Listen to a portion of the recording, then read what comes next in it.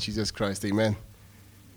It is a joy to be here with you on the last Sunday of 2019.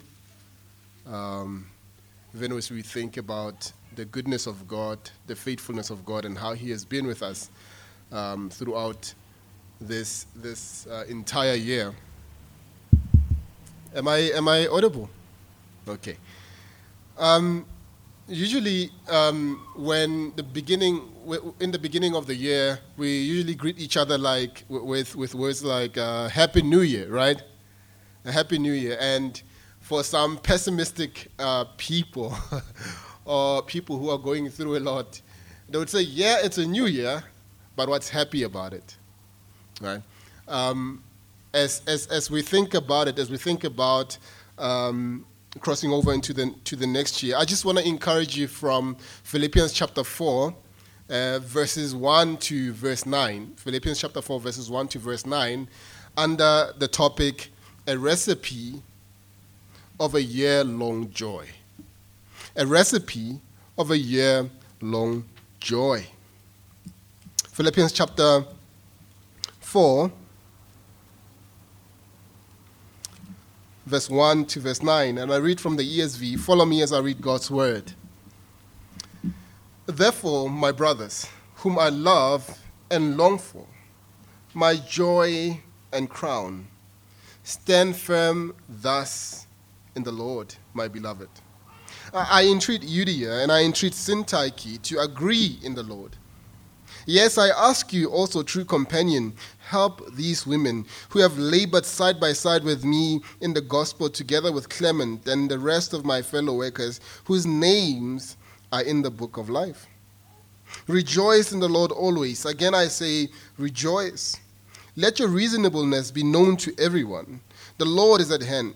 Do not be anxious about anything, but in everything, by prayer and supplication, with thanksgiving, let your request be made known to God.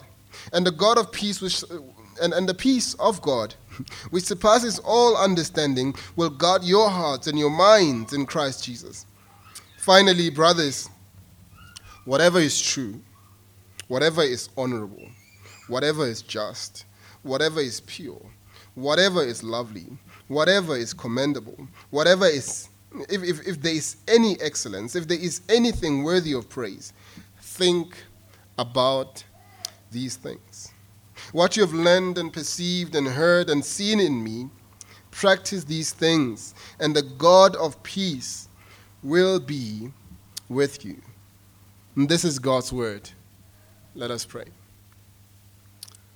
Indeed, Lord, it's your word. We pray that you use it to sanctify our hearts. We pray that you use it to encourage us and to exhort us in the way that honors you. Draw us to yourself as we hear your word this morning. Give us joy in who you are, that we may have true and lasting joy. May you be honored in every way. In Jesus' blessed name we pray. Amen. As we come to the end of another year, once again we find ourselves in a world filled with problems, doubts, worries, and fears. We were singing even this December, joy to the world. But there's not so much joy as we would like, right? Too many people are unhappy. Too many people who walk our city streets are unhappy. People today aren't as cheerful as they ought to be. If you ask many people, why aren't you more cheerful? You would hear answers like this, usually. People say, you don't know what I'm going through. You don't know what I'm going through. Or some people say, how can I be cheerful when my marriage is falling apart? Some say, I feel as if God seems far away.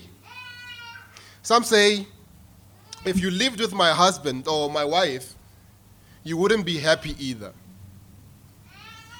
Some say, my kids drive me nuts.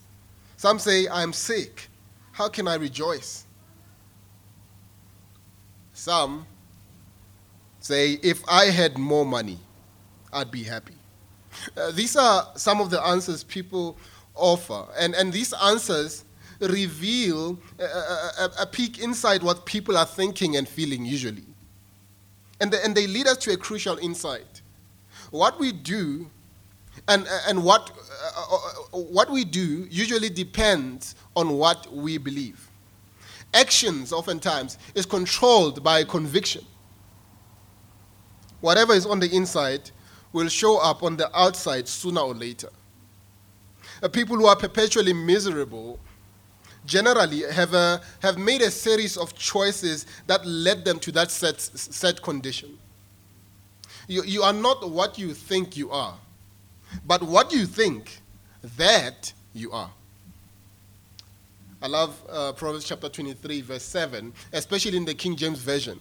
It says, "As a man thinketh in his heart, so is he." I want us to take a closer look at this passage that we just read, Philippians chapter 4, verse 1 to 9.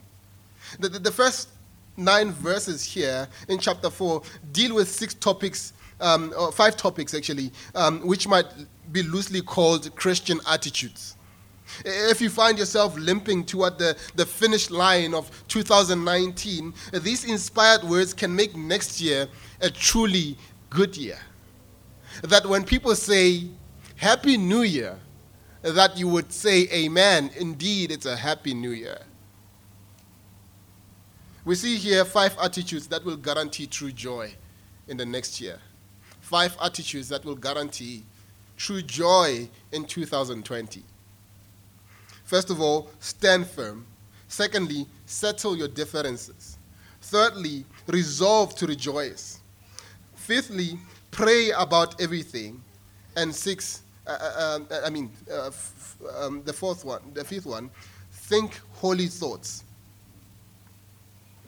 Let us look at the first one, the first attitude that will guarantee true joy in 2020. First of all, stand firm. Look at verse 1. "Therefore, my brothers, whom I love and long for, my joy and crown, stand firm thus in the Lord, my beloved." See, the call to stand firm here refers to a soldier staying faithfully at his post no matter what happens around him. Let the enemy attack as he will. The soldier's orders are clear. Stand firm. This command was often repeated by the Apostle Paul in the New Testament. In 1 Corinthians chapter 15, verse 58, he says, "Stand firm, let nothing move you." In 1 Corinthians chapter 16, verse 13, he says, "Stand firm in the faith." In Galatians chapter 5, verse 1, "Stand firm and do not let yourself be burdened again by your yoke of slavery." In Ephesians chapter 6, verse 11, "Take your stand against the devil's schemes." Ephesians chapter 6, verse 13, "Having done everything, stand." Ephesians chapter 6, verse 14, "Stand firm with the belt of truth buckled around your waist." Philippians chapter 1, verse 27, "Stand firm in one spirit." Colossians chapter 4, verse 12, "Stand firm in all the will of God." 2 Thessalonians chapter 2, verse 15, "Stand firm and hold to the teaching we passed on to you." The question then, he's saying stand firm so many times. Why is he repeating it and emphasizing this command to stand firm? Why is he doing this? I think Paul had a healthy respect of the devil's attempt to discourage and distract the children of God. He knew that we will be sorely tempted to leave our post when the bullets of temptation start whizzing over our heads. So he repeats it again and again, stand firm. Stand firm. This is where a happy new year begins. Husbands are to stand firm. Wives are to stand firm. Parents are to stand firm. Children are to stand firm. Students stand firm. Single people stand firm. The Bible is calling you to stand firm. Stand in the Lord. Do not be shaken by anything. There are things that are going to come to try to shake you and rattle you up, but the Bible is calling you to stand firm. Do not be moved by the troubles that will come. Do not be moved by the difficulties that will come. Surely difficulties will come. Surely conflicts will come, but stand firm.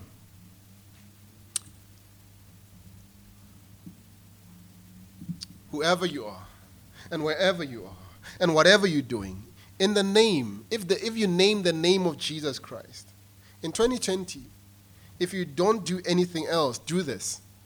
Stand firm.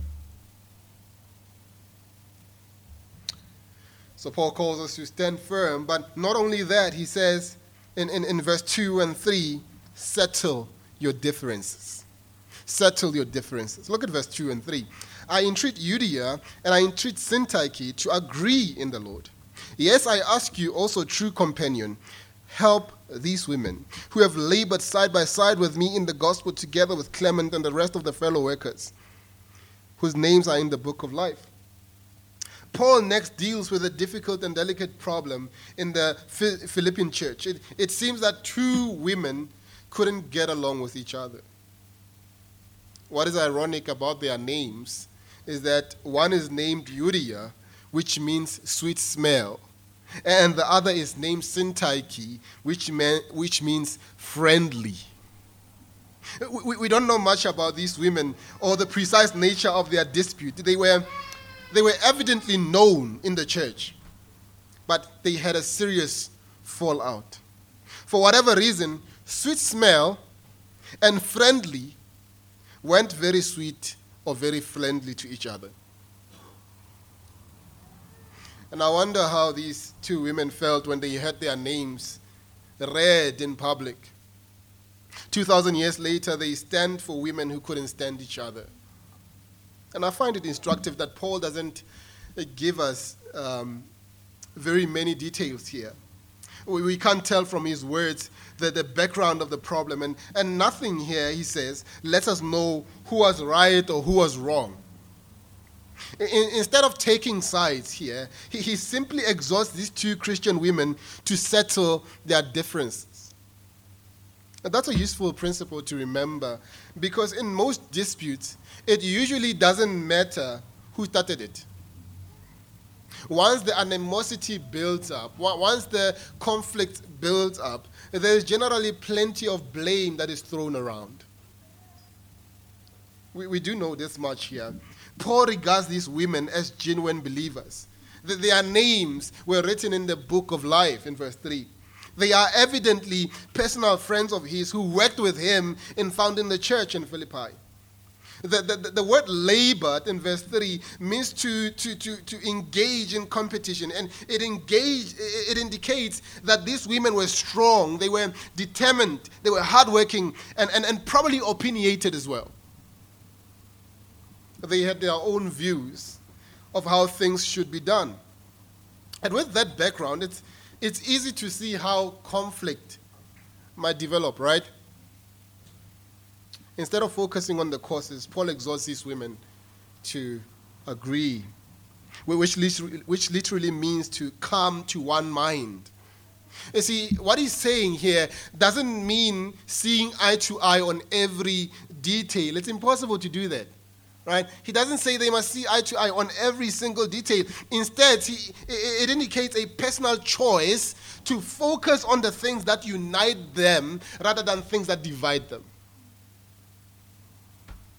We focus on things that bring us together in Christ, right? As we think about this short section of Scripture, here are 6 principles for handling interpersonal problems. Let me give you 6. I'll just give you like that without explaining them. First of all, separate convictions from opinions. Right? Know the difference between conviction and opinion. Secondly, be willing to ask forgiveness. Be willing to ask forgiveness. Thirdly, look for opportunities to show kindness in small ways. Look for opportunities to show people around you kindness. Fourthly, pray for the success of the other person. What could be more pride destroying and hatred annihilating than to pray for the person you are in conflict with? Not that God will deal with them, but that God will help them to succeed. To pray for their success, to seek their good, to seek their joy. Fifthly, ask God to remove bitterness from your heart. And the last one, 6, ask a friend to hold you accountable in this area. Right? If you can't resolve an issue, bring along someone who is godly, who is wise to help you. In other words, it's important to consider the state of your relationships with your fellow brothers and sisters. Don't enter 2020 without making a sincere effort to settle your disagreements. If you can't settle them completely, you can at least make an effort in that direction. You can at least take the first step. So Paul calls us to settle our differences, to stand firm, to settle our differences. And thirdly, he calls us to resolve to rejoice. Resolve to rejoice. Look at verse 4. Rejoice in the Lord always. Again I say, rejoice. Paul's third command is quite simple. Rejoice in the Lord always. Again I say, rejoice. Though short, this command may be the most difficult one to obey consistently. Right? Note that the command to rejoice is the only one here in this passage that is repeated. And why is that? I think it's because we tend to forget this one in the midst of dealing with difficult people or even the upsetting problems of life. We tend to be very forgetful of this command. Paul says, rejoice in the Lord always. He's not talking about giddiness or a positive mental attitude. He's not talking about that. This is not put on a happy face or look for the silver lining. The rejoicing that Paul has in mind is not based on outward circumstances. Now that's crucial because very often our circumstances are quite depressing.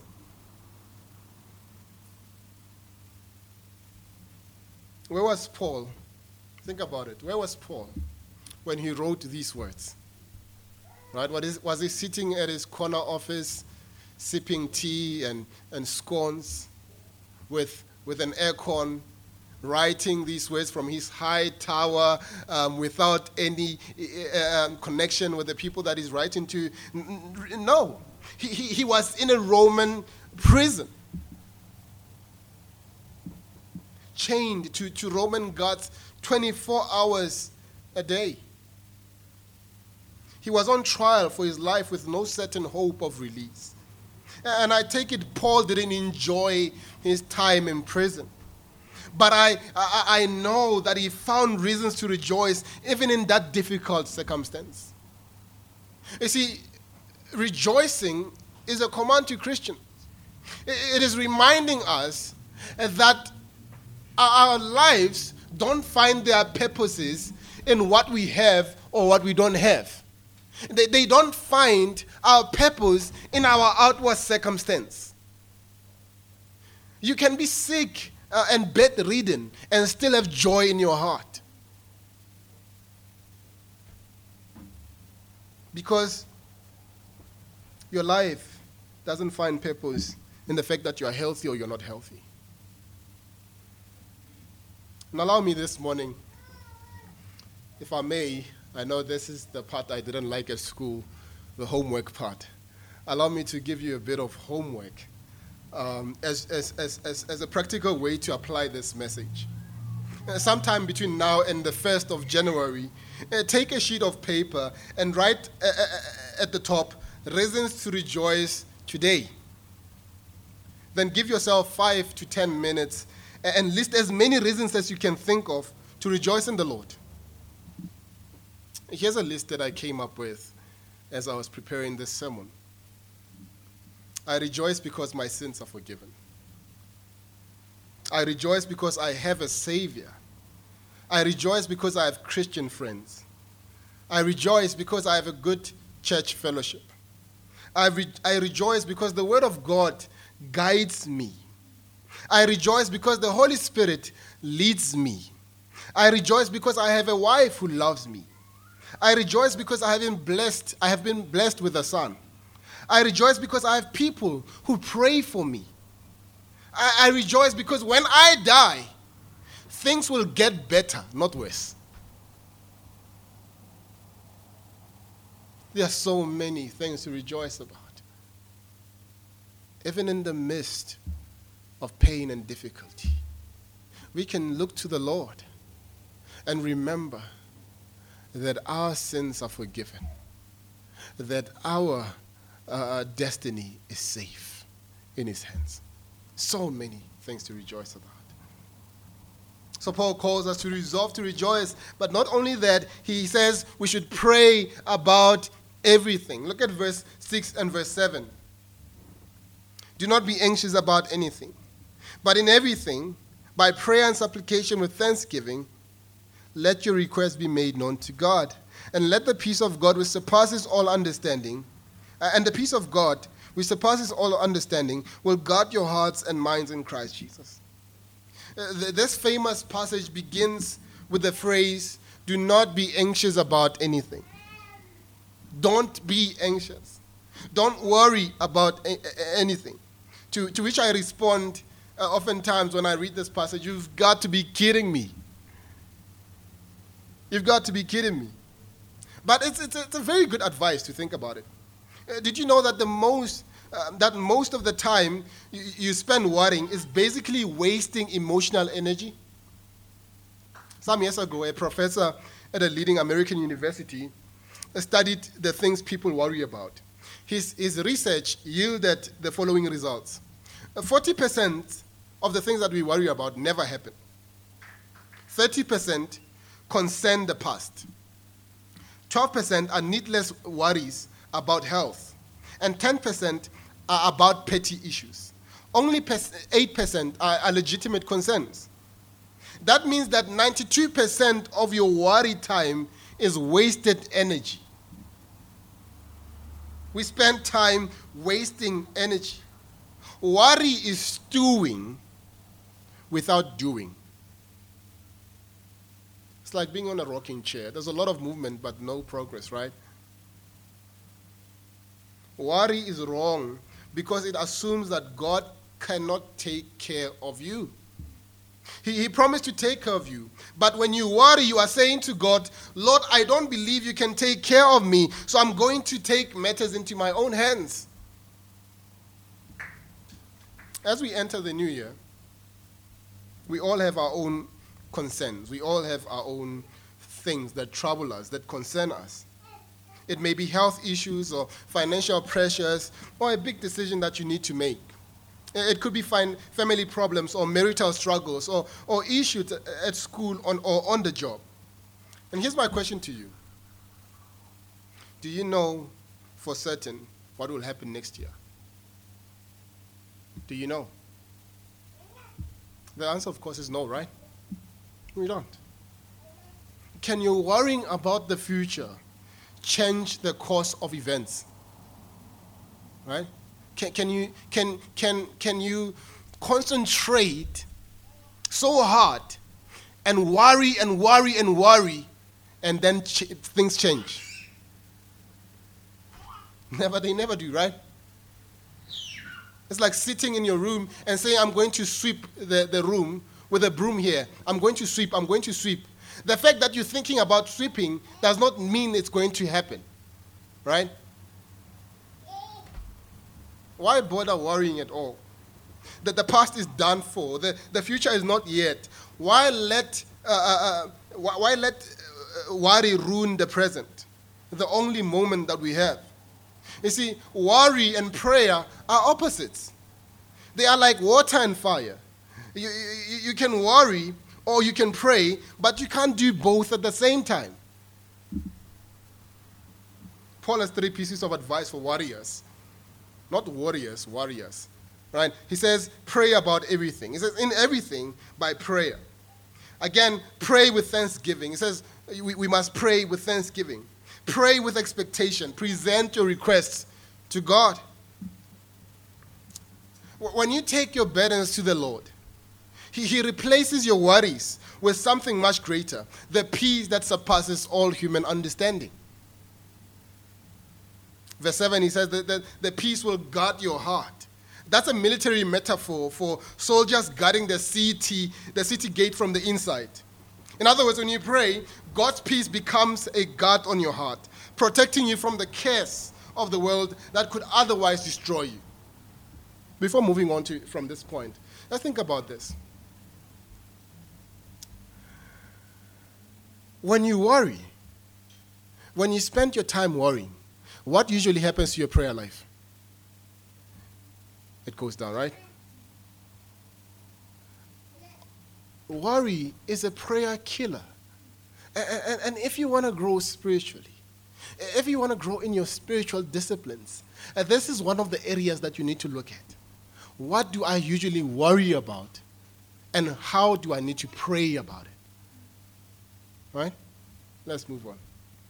Lastly, Paul calls us to think holy thoughts. Look at verse 8 and 9.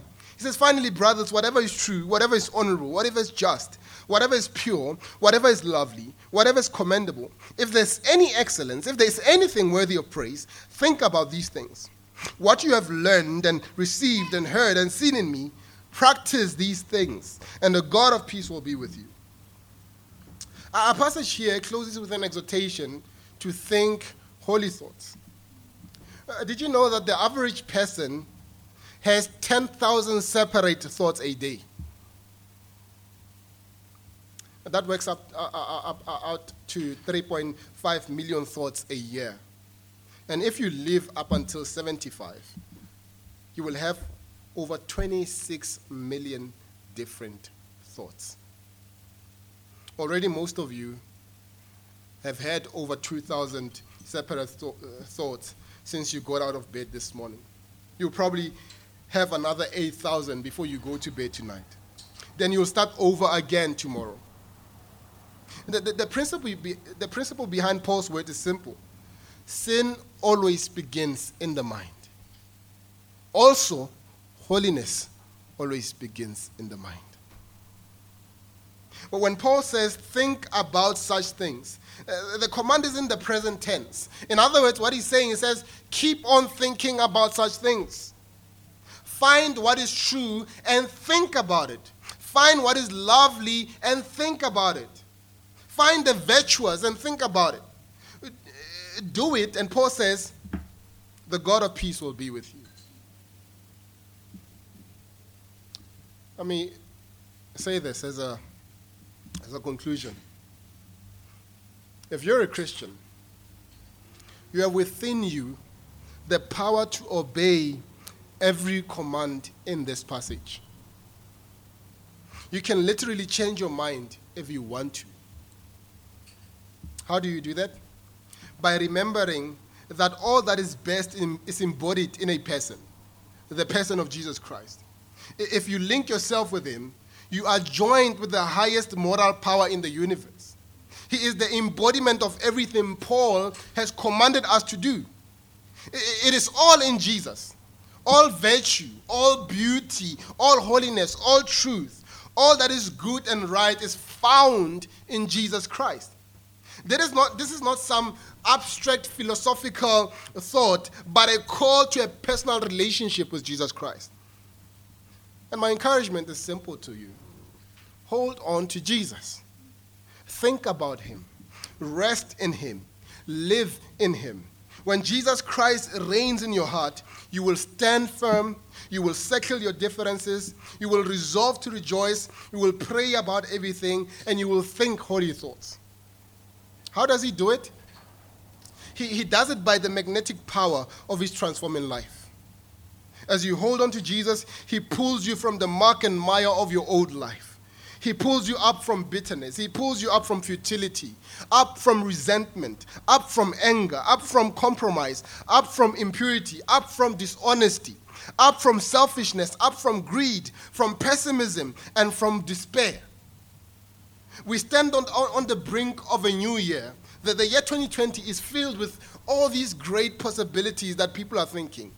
What will it mean for you? What will it mean for you?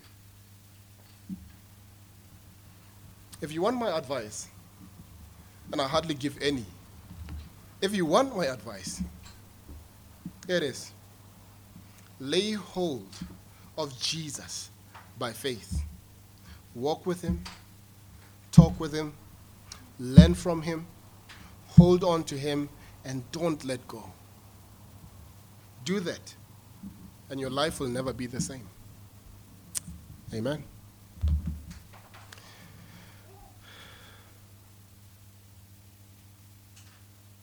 Our dear Heavenly Father, our Lord and God, so much thought that we have experienced this year. Pain, difficulty, suffering, joy. We pray that our hearts will rest in you. Even as we think about a new year that is coming. May our hearts rest in you. May our hearts stand in you, live for you, love you, rejoice in you. May you be honored in every way in our lives. In Jesus' blessed name we pray. Amen.